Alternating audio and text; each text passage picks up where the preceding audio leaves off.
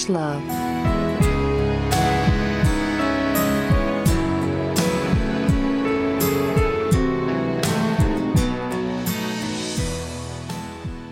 Old MacDonald had a farm. E-I-E-I-O. It's episode 19, season 5, Ravage Love. Hi, Julie. Hi, Renee. What are we talking about this week, Renee? We're talking about the subculture of furries, Julie.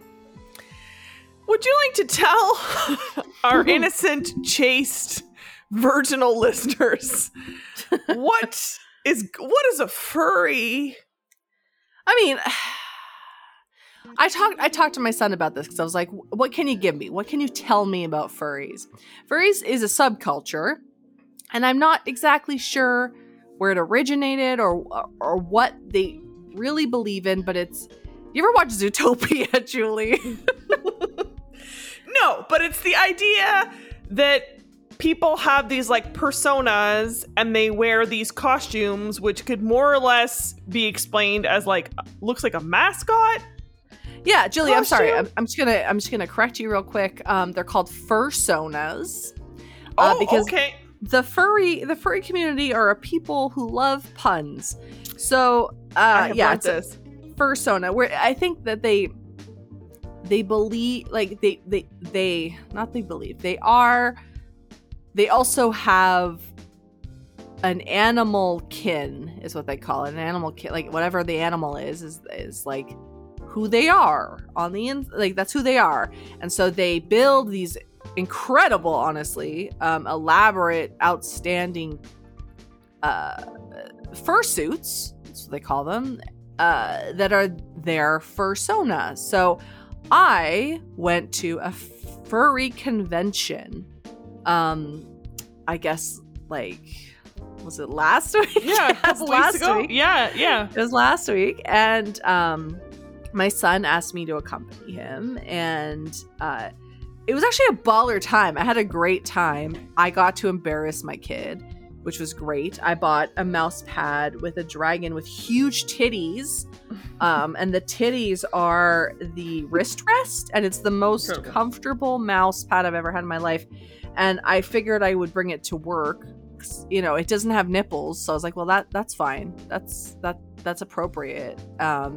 And I've actually decided to just keep it at home because it's so comfortable. So I'm using it right now as we're recording this episode. I've got my titty dragon mouse pad. But I feel like of the furries that I met, they don't take themselves too seriously. Like they like a good joke.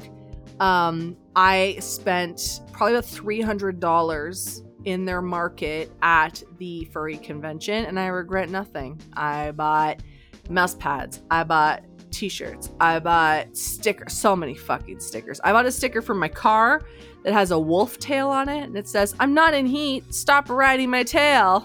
And then my daughter saw it, and she's like, "Please don't put that in the car." And I was like, "I'm going to put it on your side of the car." And she's like, "No." So there are big feelings about the furry community from even 10-year-olds. But I had a hell of a time. I went to one of their like breakout rooms, and they were doing like a Family Feud game. And so there were people without their furry costumes and then people in their costumes just playing Family Feud. And it was a riot. I had a great time. And it was like an incredibly inclusive environment and community. It was colorful. It was decorative. And I got to choose a fursona name that went on my badge. So obviously, Julie, you know I chose Mothman. But if I could do it again,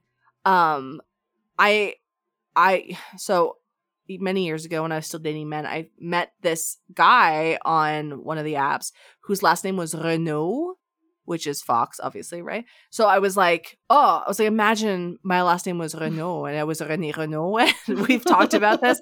And I was like, if I could do it again, I would make myself a fox. But, you know, I have to lean into my cryptid beginnings. So anyway, it was a really good time. And I've talked about it before, and I love being around people in their element, people who are otherwise, you know, typically ostracized, just being in a community of others like themselves. It was great. I also when I bought my ticket, I also paid for like a t-shirt. I didn't think I was going to get it because I honestly thought I was just like donating money, but I did get the t-shirt and they gave me one because the theme was like Broadway or something. And so it's a t-shirt and it's, did you ever see the play Wicked? Mm-hmm. Okay, so it's that poster. So it's like two witches, but they're also furries. And I love it. I love everything about it. So, I mean, the furry community is more than just conventions. It is. I don't know enough about it. I wish I did. I think it's so interesting because it's like when I was a kid, I wanted to be all kinds of things. I wanted to be a Sailor Scout. I wanted to be, a dragon. I wanted to be all kinds of things. And to believe in your core that that's who you are just feels so cool. And like to be part of a community that's like, yeah, I see you, you're a fox. It's like, yeah, I see you, you're a fucking dragon. And then it's like, oh shit, you built this incredible outfit. I love it. At the convention, you could adopt fursuits. So it was like people who had either gone on to build like another fursuit or whatever. And I was like, oh, look, they're even recycling. Like, these people are doing the most. I met a woman actually from Ottawa, and her fursona, I think, was a rat, as is my son's fursona. And her husband's fursona was also a rat. So they were the only people in the whole market that had, like, rat gear. But she had, like, furry costumes that you could adopt. And one of them looked like the dad from Bluey, which I was like, cool.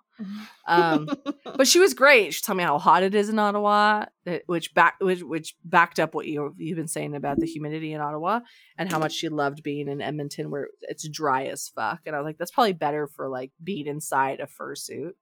I left the convention early because I had a wicked headache.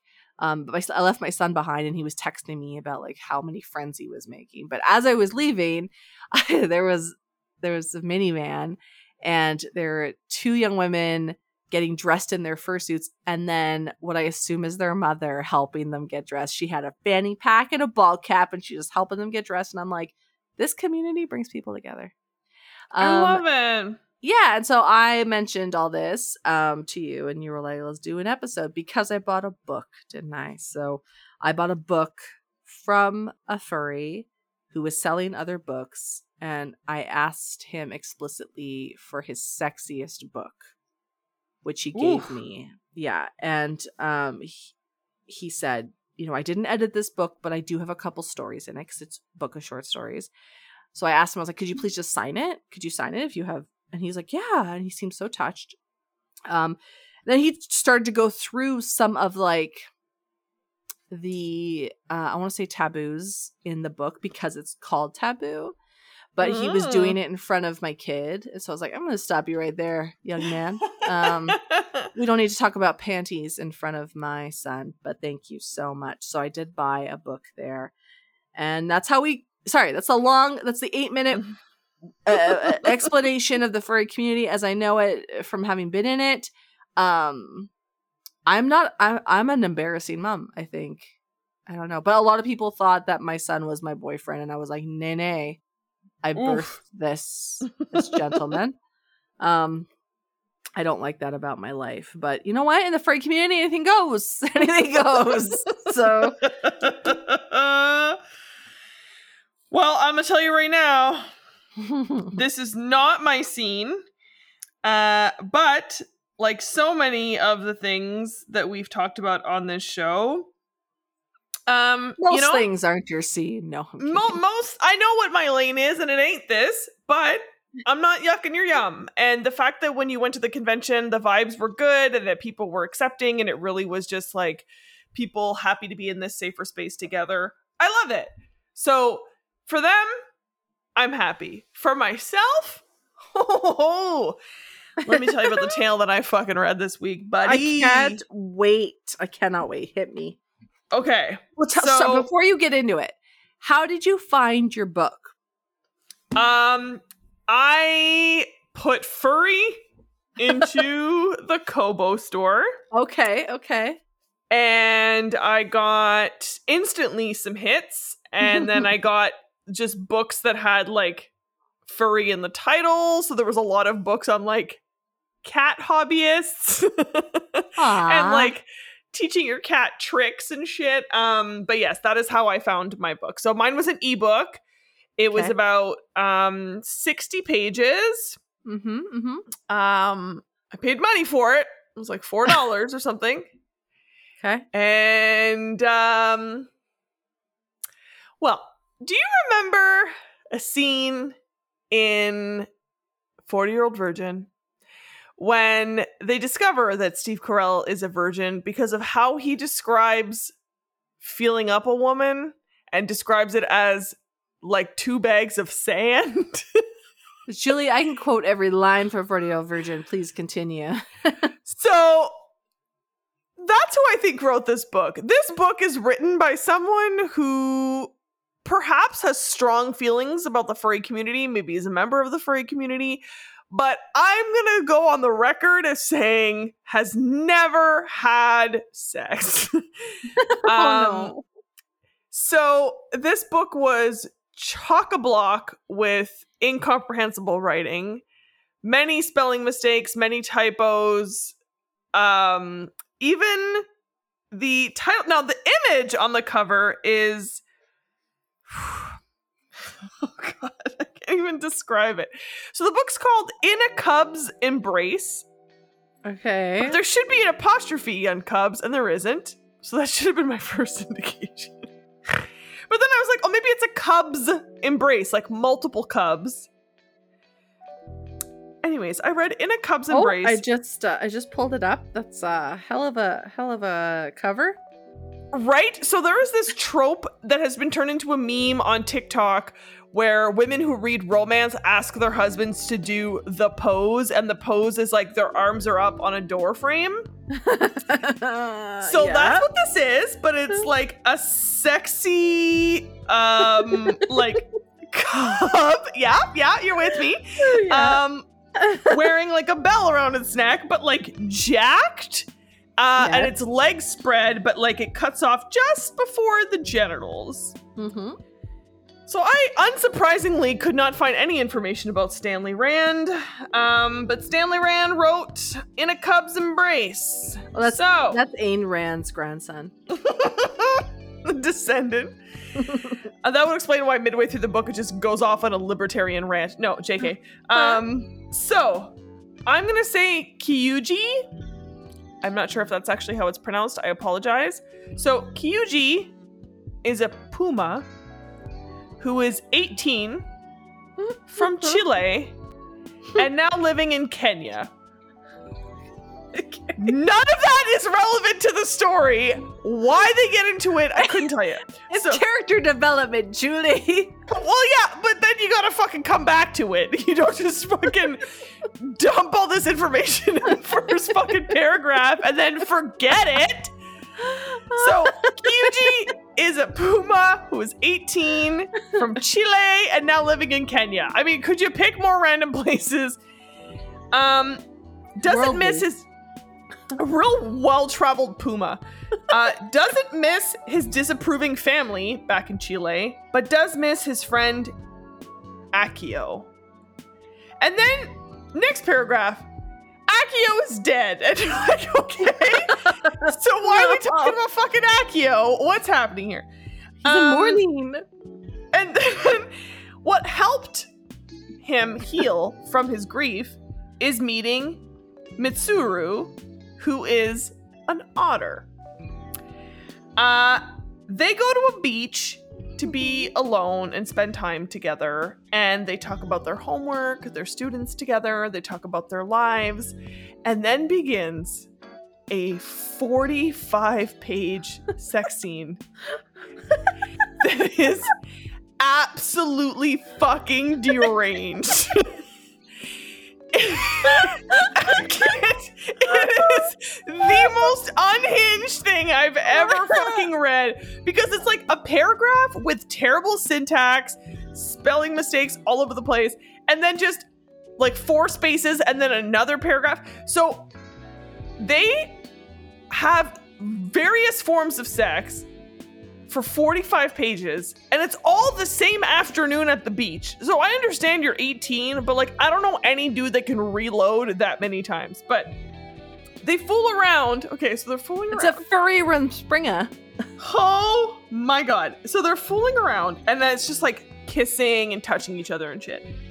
And then Mitsuru, the otter, is like, oh my god, my tummy hurts. I have this tummy pain that I get sometimes. We need to go in the water, and then that'll help. And then Kyuji is like, what do you mean you have like a stomach pain? And then he's like, yeah, I get this like stomach pain. And then he's like, oh, it's because you need to come. And he's like, you need to paw off. And Mitsuru is like, what does that mean? And then he basically, instead of just saying masturbating, he then uses like 500 words. And then Mitsuru is like, oh, like touching yourself? And he's like, yeah, you're 18 years old. Like, you've never masturbated? And he's like, no, my dad told me I would go blind if I did that. And he's like, you won't. So he paws him off. And then he has his first orgasm, which again, I'm like, what man doesn't have an orgasm until he's 18? But anyways. Especially an otter. Let's be real. They fuck dead birds. Come on. Like, come on. So these 2 young men, an otter and a puma. Julie, they're not men. They're furries. I apologize. They're creatures.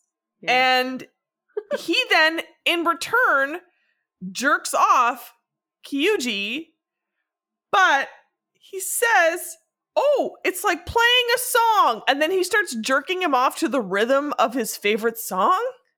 What's his favorite song? It doesn't say, and I wasn't sad that they didn't tell me, because the fucking words they used for genitalia and other things.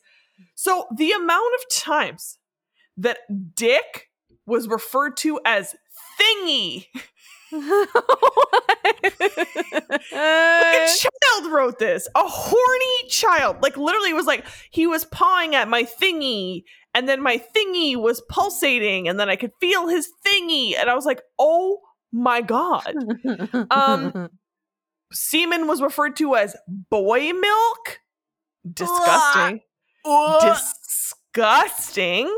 They end up having anal sex at one point. He refers to his ass as a tail hole, which I think might actually be something in the furry community. That sounds like something that would be a thing. It is. And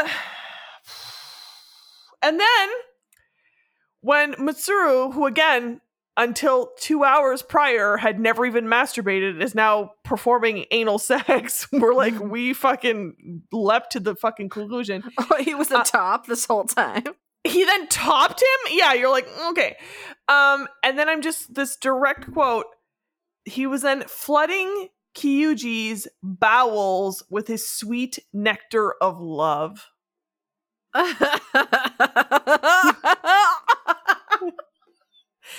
Just with that, flooding his bowels, repulsive, and then sweet nectar of love. I mean, they bring it back, right? Oh my god! Like it's bowels, love, huh? Yeah, you're like, no one is making love to someone's bowels. Like, you fuck someone's bowels. I mean, you don't even fuck their bowels. You fuck their fucking anal cavity. Speak for yourself, Julie. Speak for yourself. And then they're like, I love you. And he's like, I love you too. The end. Aww. They're in love. And that's why I think it was written by like a horny teenager that still wanted to write a romantic story. Renee. It was distressing. It was so upsetting, and I already wasn't into it because I'm like, nothing about furry. Like, I have met men who would be like, furries are fucked, and then in the dark are like, do you want to wear this tail butt plug, like, and these ears? Like, I don't Get it. And again, I don't yuck people's yums, but I just like, there's nothing about, even if it had been better written, there's just nothing hot about it to me, as we've heard me lament several times in reading shifter romance. Like, I don't want sex and animals in the same fucking sentence. Like, I just can't do it. So do not recommend spending $4 to get this book. But if you want to look up the very provocative cover, would recommend that you check out our Instagram, because you will see it. In a Cub's Embrace by Stanley Rand. I'm giving it -5 out of 5 for spice. And no accoutrement, because this man didn't know what the fuck he was doing from the jump, and none of it made sense. And again, he said the word thingy in reference to male genitalia. So, no. I mean, no, thank you. There's a lot of diaper play, I learned, in the furry community, so I could see how they might like infantilize some of like it. Age play and furry in the same breath. You know it, baby. Oof. But here's the thing.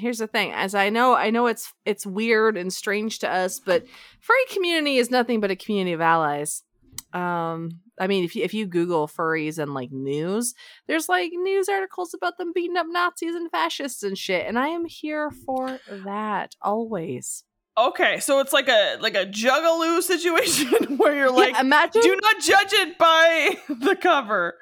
Imagine being a fucking skinhead and you're like, yeah, we showed them, and then a pack of mascots rolls up with baseball bats and beats the shit out of you. That's who I want leading my funeral procession. That is absolutely fair. Yeah. Absolutely fair. Mm-hmm. So, but it is uncomfortable. It is. And it's just not my jam. It's fine. So you read a real paper book that you bought from a person. So, I sure did, Julie. But I think you said last week when we talked about it that it was a book with multiple stories in it.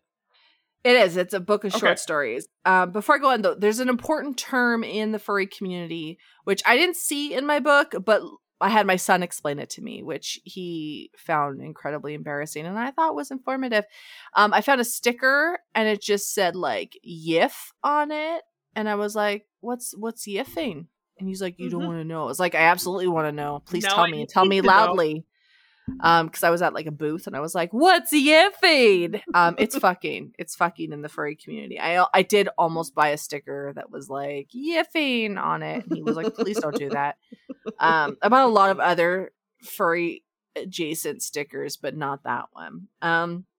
So I bought a book called Taboo at the behest of the gentleman selling books at this table. And he was telling me that, you know, he didn't edit the book, but that he had a couple stories in it, as did his wife. And I was like, cool. So I had him sign my book, and his name is Tarl, quote, Voice Hotch. He was very excited about this book. He, like I said, had no problem telling me about the various taboos in the book in front of my kid. Although, to be fair, my kid does not look like my child. He looks like my lover, and it's very awkward and uncomfortable. But really a testament to my infinite youthful look. Yes. Yeah. Immortality. So the cover of my book has, I guess, like a student who's pregnant. She's in her school uniform. She's a red panda. And in the background is what I expect is it's the teacher, and he's a panther. So these are anthropomorphic red panda and panther. And then when I checked the book, I was like, well, you know what? I want to read what's on the cover. And as it happens, the cover is a cover to the story that the gentleman I was talking to, he wrote the book. He wrote one called The Red Panda Girl. So I started reading it, and I was like, this is not for me. This one is not for me at all. But to his credit, she was 18, so she was legal. And she was not pregnant with the teacher's baby. She was pregnant with her fiancé, who was a recent graduate. He was a student. But I was like, this isn't for me. And so then I went and I looked, he has another story. And that story is the last one in the book. And it's called Scent of Heaven. I was like, wow, that actually sounds beautiful. Nay, Julie, it was about panties. It was about stealing, ejaculating in, and sniffing panties. Not for me. It was also teenagers. I was like, no, gross. So I was like, okay, I got to find another one. There was a surprising amount of military stories in here. And again, I don't love military stories. I don't find them interesting. So I skipped over those. And I settled on one called Promises. And it's written by Yannarra Cheena. Yannarra Cheena. Yannarra Cheena's persona is a cheetah. It's a cheetah lady. Okay. I found out after I read the story that actually Yannarra is the gentleman's wife. I didn't realize. I didn't know till after I looked her up. Yeah. So my story was set. I want to say it was set in like a fantasy day. Here's what the back of the book says. It says, every society has taboos, from sacred vows, which must never be broken, to the limitations of sexual expression. These and more make up 14 scandalous stories answering the question, which line would you cross? And I crossed my own line by reading multiple stories in this book. So, Promises by Yannarra Cheena. We meet Mort. And Mort is an otterkin. So just like your book, I have an otter in mine. Now, Mortimer has been betrothed to a woman. I don't actually know what kind of animal she is. It doesn't matter because she's a piece of work and he is not interested because he's gay. He's a gay otterkin to wealthy parents, and he does not ever want to marry a woman. But even if he had to, not her. She's not. In human misogyny, we would describe her as a battle axe. Doesn't want to be with her, so he has decided he's gonna try and run away and get help, so he doesn't have to marry this woman.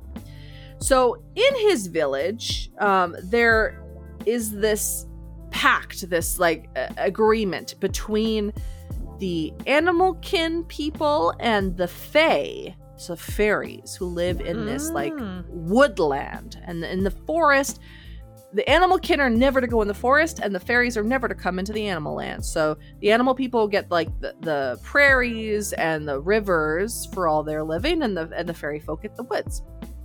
So there are all of these old wives' tales and folklore and stuff about what happens if you go into the woods.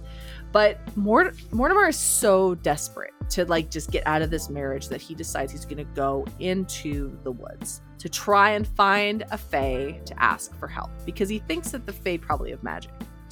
So he's running into the woods. He's stripping off his marriage clothing, and he runs into the woods in just his underclothes. And as he's running, he notices that it's getting dark, so the sun is setting. He's not run into any fae yet, but he's gonna curl up and try and get to sleep. So as he's doing that, he's kind of rolled up under a tree or something, and then he hears somebody speak to him and is like, "What do you think you're doing here?"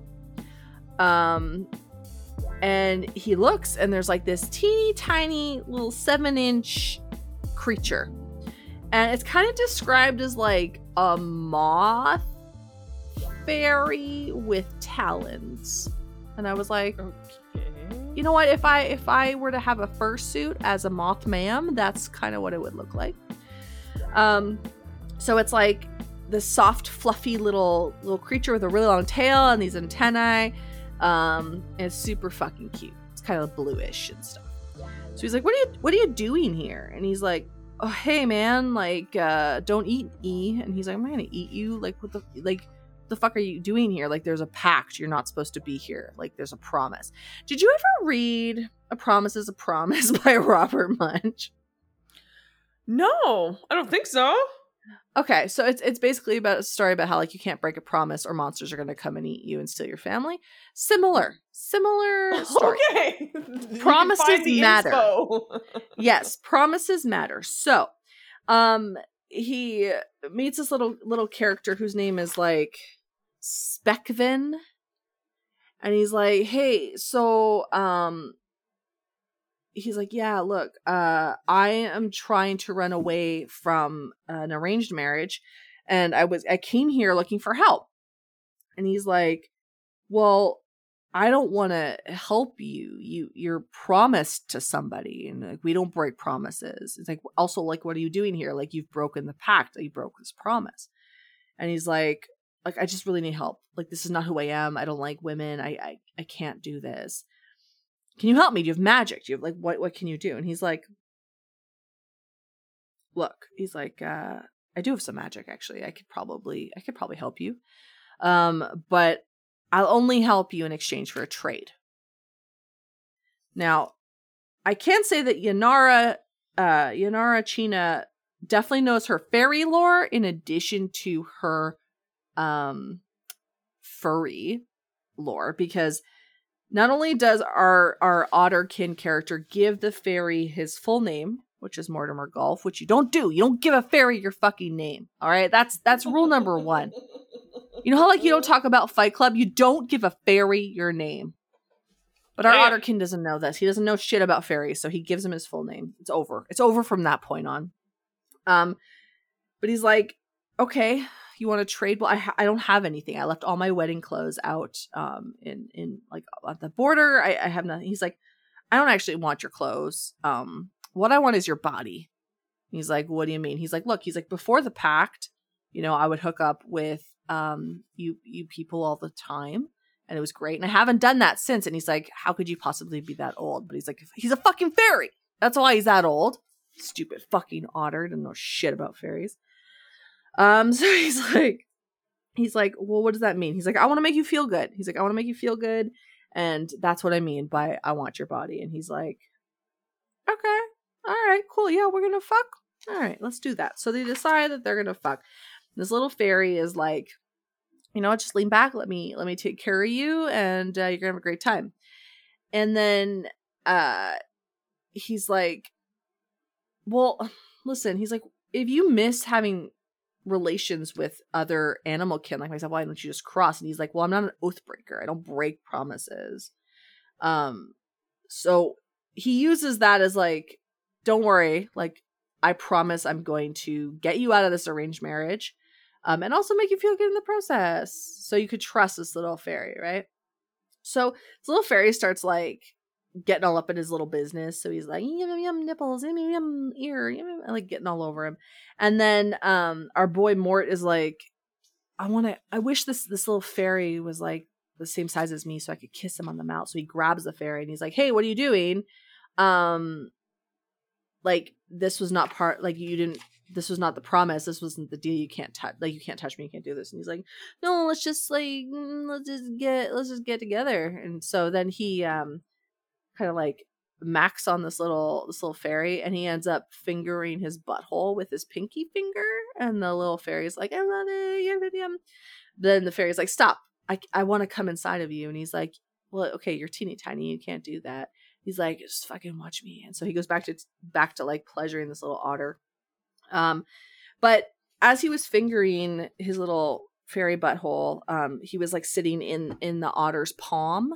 So we got some pre-cum in the otter's palm, and the otter sees it, and it's actually like really shiny and silvery, like mercury. And he like can't resist the urge to lick it. And that's the other thing, Julie. I don't know if you know a lot about fairies. They're a big deal in my house growing up. You don't eat fairy food. You don't take anything from fairies. Certainly not food. And in this case, I guess his pre-cum was food, because he's like, go ahead and lick it. Just do it. And he's like, okay. And he licks up this pre-cum. And again, if it wasn't over by him giving the fairy his name, it's double over now. It's fucking over. He has no idea. I know, I'm not even finished the story yet, and I know this. I know it's fucking over. And So he licks up this pre-cum in his hand. He's like, oh, it tastes like honey. Yum, yum, yum. And then the little fairy is like, okay, I'm gonna take care of you now, so just fucking deal with it.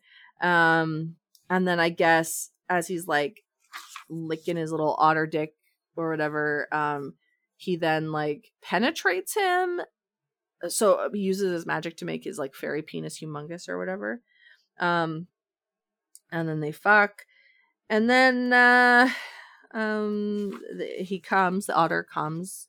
And when he wakes up, he's like, oh man, that was really great. And then he's like looking around and he sees this like silver thing and like just like the pre-cum. And he's like, oh, what's that? And then he kind of like looks up and he sees the fairy, and the fairy's holding the silver stuff in his hand. And then it's like leading over to Mort, and Mort has the silver stuff around his neck because he has been enslaved by the fairy, and that's how it ends. So the fairy used his cum to enslave an otter. But you know what? He didn't break his promise because the otter's not going anywhere. So he's never going to have to marry that woman. So that's how the story ends. Now, I had to ask my son what a couple of these words mean in here. I was like, Liam, what's a meatus? So meatus. Oh, that was not in mine. What is a meatus? It's nothing really. It's an entrance. It's a meaty entrance in your body. So in this instance, I imagine it's the butthole. And then glands, not with a D. Glans. It's a real word. What do you think it means? Oh. Balls is what I was thinking, but because I'm thinking glands, I think. No, it's basically like the head of a penis around the urethra. Like the entrance, like the urethra. So it's not the urethra. It's just the area where the urethra resides. I guess maybe another word for head of penis. But interesting. You know what? Yannarra's story was so incredibly well written. Never once did she use the word penis, butthole, anus. No. Everything but, like, beautiful language. Like, I was just like, wow, this is really beautiful. Like, she didn't say thingy, is what you're saying? Never said thingy, but like real creative language. And I knew exactly what she was talking about, with the exception of meatus and glands. I was like, I don't know what a meatus is, but I love it. I love that as a word. Very, very eloquent, I think. And I'm just like, wow, you know what? I would say that your talent is wasted, but there is a huge furry community, so they're buying her stuff. Incredibly well written. I liked that it was kind of like a fantasy story instead of like an army story or a panty story. I didn't find it nearly as problematic as some of the others. Okay, listen, this young otterkin did get tricked by a fairy. But that's just that's common fairy knowledge. Fairies trick people. That's just what they do. It's their nature, right? Just like it's in the nature of an otter to commit necrophilia. It's just part of their nature. They can't help it. At least the fairy is creative, right? And it just sounds like this fairy is going to make this otter very happy, and didn't break his promise. Didn't. Promises matter, right? Absolutely. Anyway, you know what? I didn't think it was spicy necessarily. It was definitely very clear that it was an animal with an animalish fairy. But it was like gay dudes. So it wasn't really sexy for me, but it was like shockingly well written. Like, I cannot believe how well written this story was for a short story. I was like, Yannarra, look, I need you to go and just like write like a live, laugh, love situation. Like, well, it's just such a good juxtaposition because my story was so poorly written that at least one of us got some quality literature this week. So what are you going to read us? I think I'm just going to... I don't even know. There's so much happening here. I did You know, I did dog ear a page. Why did I do that? I'm just gonna read whatever's on this page. I don't remember what it is. Oh, I'm just gonna read you're it. gonna surprise yourself and everyone else at the same time. Yeah, I don't even know where to start. Okay, all right. Let's see here. The little Fae flitted a little higher so his face leveled with Mort's.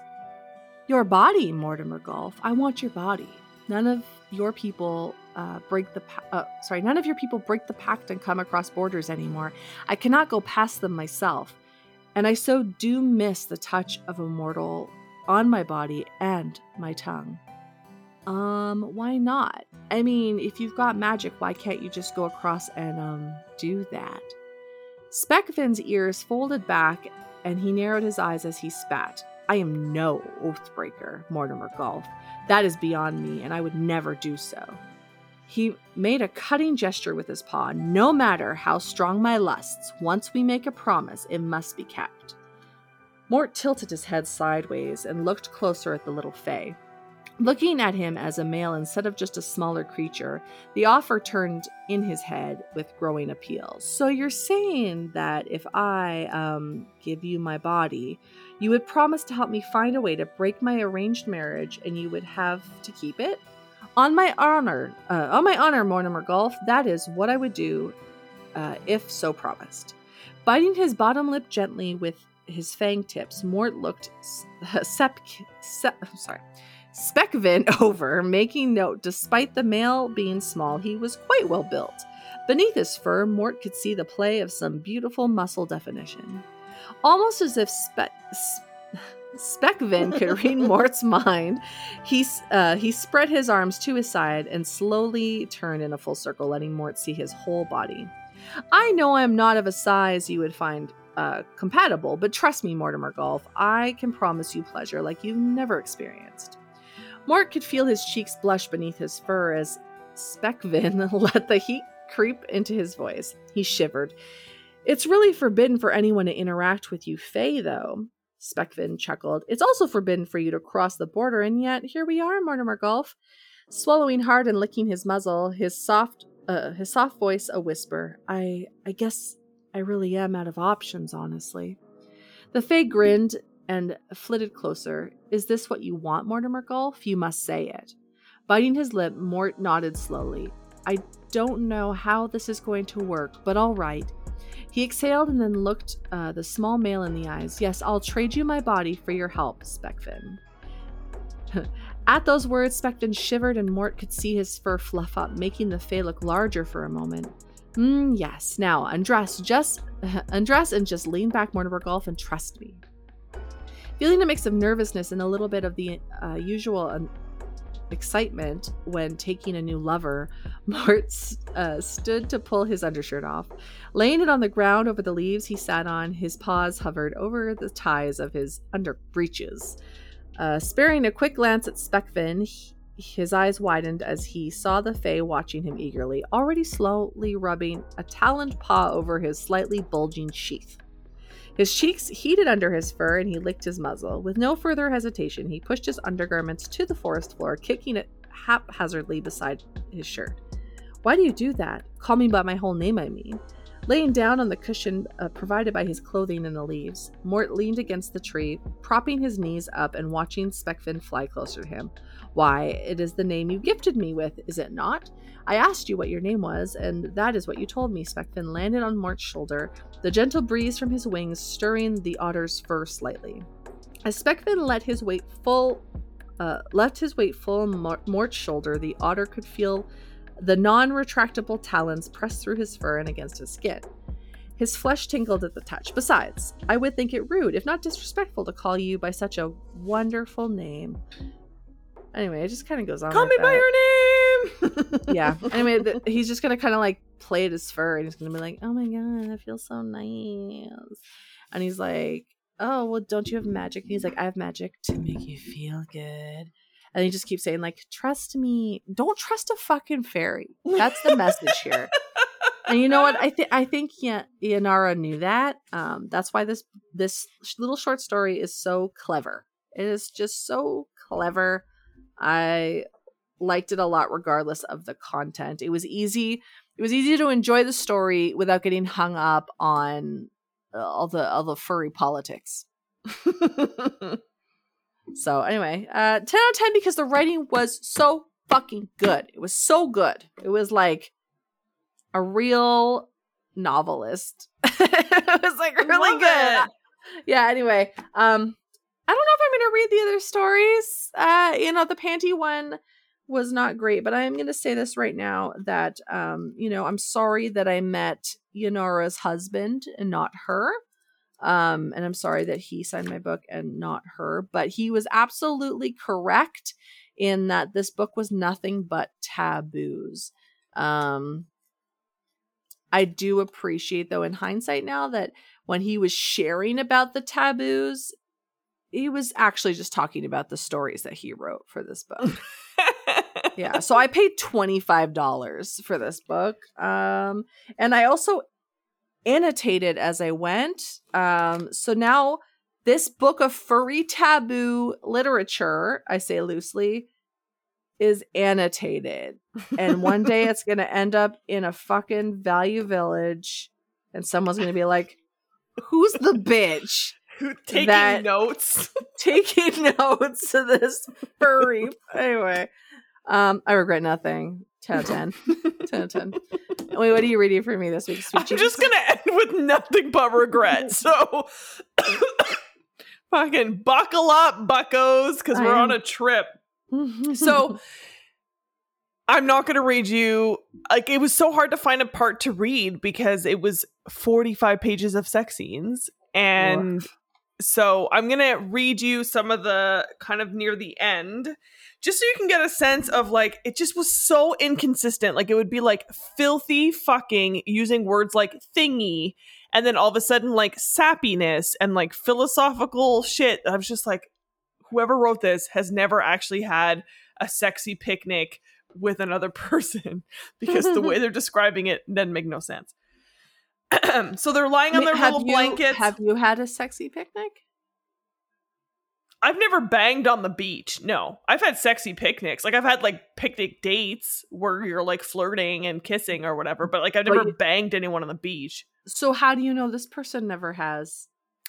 Because there's absolutely no way that someone would go from I've never masturbated to like pegging someone and then just stopping and like all of a sudden being like, look at the stars. Like, I just feel like the person would be going through a roller coaster of emotions. Oh, 100%. I promised my kid I would not make fun of the furry community today. Oh, and that's the thing, is I don't think it's about furries. I think it's like how, every time we've read stories about, like anytime we do, especially in the early days when we were just really trying to figure out like niches and different things, like how many queer stories have we read that were very obviously written by a straight man? Like, I think just a couple weeks ago, right? Literally last episode. We haven't published it yet, but like the Dykes on Bikes one, 100%. Yeah. Sandwiched between two handsome men. They were lesbians.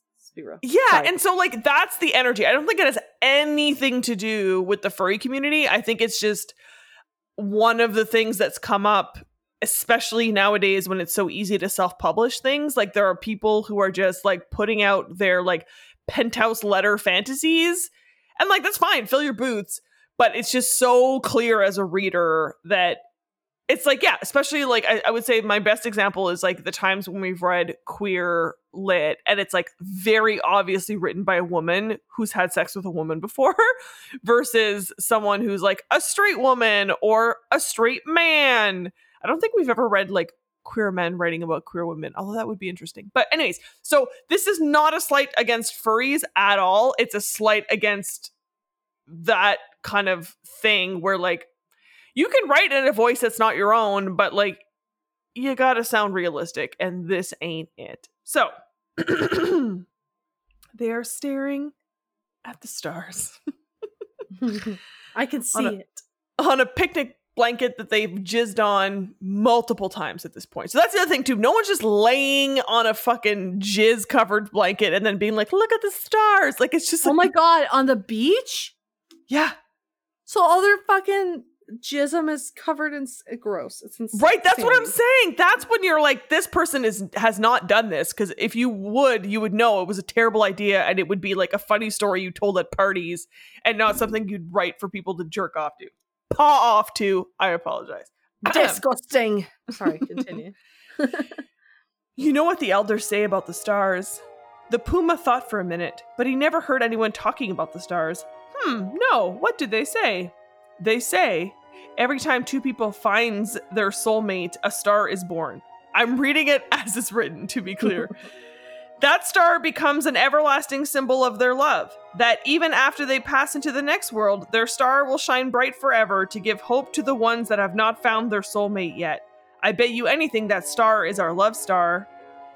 Kyuji looked up questioningly. How do you know it's a new star? I couldn't tell you truthfully if it was a new one or not. I mean, they all look the same. How do you know? Easy, that star sets in a small area just below the Eli star where there are no stars before. I know this because all my life I have looked up at that void and wondered why there was not stars there. After all, there are stars all around that little area, but never any in it. Not till tonight. It's a bright one too. Do you see it? Kyuji looked up to the length of Mitsuru's arm and followed it to a bright star in the middle of an otherwise empty void. Oh, I see it. That's a new star. I've never seen it before. Are you sure? I'm like, did you not just explain? Very! Exclamation mark, all caps. Okay, then why do you think it's our star? That's an easy one too. Two spelled T-O. Do you see that cluster of stars that look like an upside down triangle setting on top of a normal triangle? Yes. What about it? Well, that's called the Wounded Hunter cluster. And on the other side of the void, do you see those 3 stars that are very close together with 5 stars shaped like a V right above it? That is the Knowledge Tree cluster. So there you go. It has to be us. Oh. I'm sorry, but I don't understand. You're kidding me, right? I'm sorry, Mitsuru, but I don't see how that means 1 star has to be ours. Okay, that's the Wounded Hunter. That's not only your sign, but that's you, Mitsuru said, running his finger over the scars on Kyui's right eye. And that's the Knowledge Tree, which is my sign. Okay, before you came to live here, there was a large ocean between us, represented by the void. You see it now? That has to be our love star. Oh, I get it. Sorry, you're the smart one. After explaining the love star to Kyuji, Mitsuru went on pointing out star clusters and telling Kyuji the story behind each one. What the fuck? Now remember, the 40 pages prior to this was hardcore banging, and then all of a sudden they're bickering about stars. You know what though? In like the 3 that I read, it was definitely like a little bit of story, then like most of it was fucking, and then like it wrapped up. So like each story was a little over 20 pages of like book, but it was, I would say, like 3/4 fucking. So I get it. No, I mean, and I've read stories that were 100% fucking. It was just like gonzo porn, but pick a lane is my point. Right? That's my issue, is like, are we giving sap? Are we getting fucking? And you can mail both. But anyways, do not recommend. I hope we never do a fucking furry week ever again. Same thing with I hope we never do shifters again. Not my jam. Wow. You know what? I said it. I've been saying for seasons that we needed to get a person fucking a shifter in its animal form, that there were too many cowards not doing it, and yet here it lands. I went to a whole convention. It just landed in my lap, and you're saying I'm going to do it every week. Every week I'm going to have animals of some kind. Well, my revenge will be that every week will be gay Amish. No. That's not conceivable. There are three gay Amish men in the world. Please. Tis true. And they're in a throuple. Aw. I want to read that book. if you're listening to this and you're the brave soul who wants to write romance about Amish thruples, gay Amish thruples, fucking hit us up, slide into the DMs. We will fundraise or just straight up pay for this endeavor. Just absolutely. let us know. I will print it like a zine and I will pass it out on street corners because this is the literature that the canon has been missing. I will get it to the New York Times. Top of the list. It will be in the New Yorker. Fucking, you just hold on to your butts. We'll make it happen. You know, we were talking about earlier, like an Amish male ally, like not tripping on the bar. I say that they take the bar and they raise a barn with it. That's what I. Yeah. Because we are unhinged prior to recording this, we somehow started talking about the Amish and then started talking about a story that Renée had heard of someone who left their very, very conservative religious community because they were not accepting of their gay son.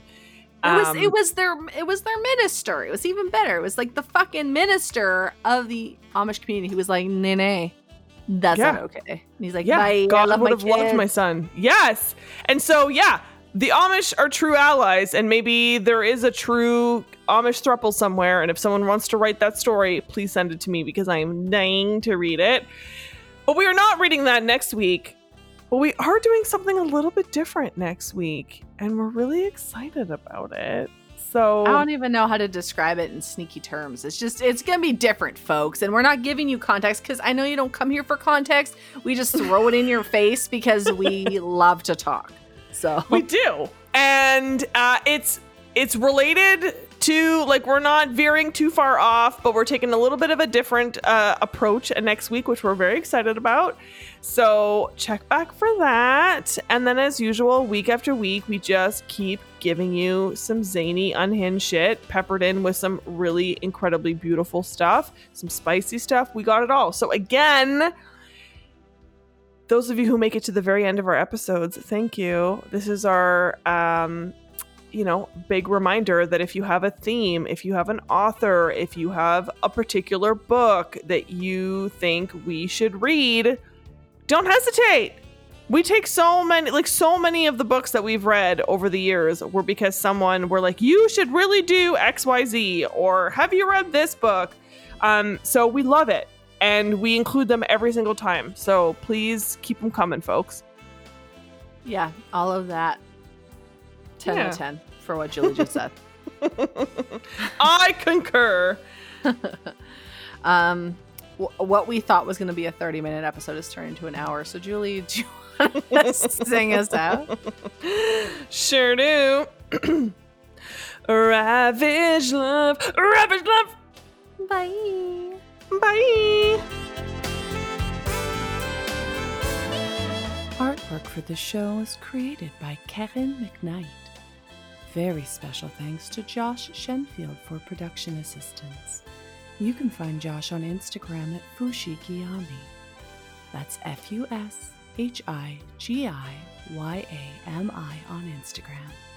Connect with us at Ravage Love on Instagram and Twitter, or by email at ravagelove.podcast@gmail.com.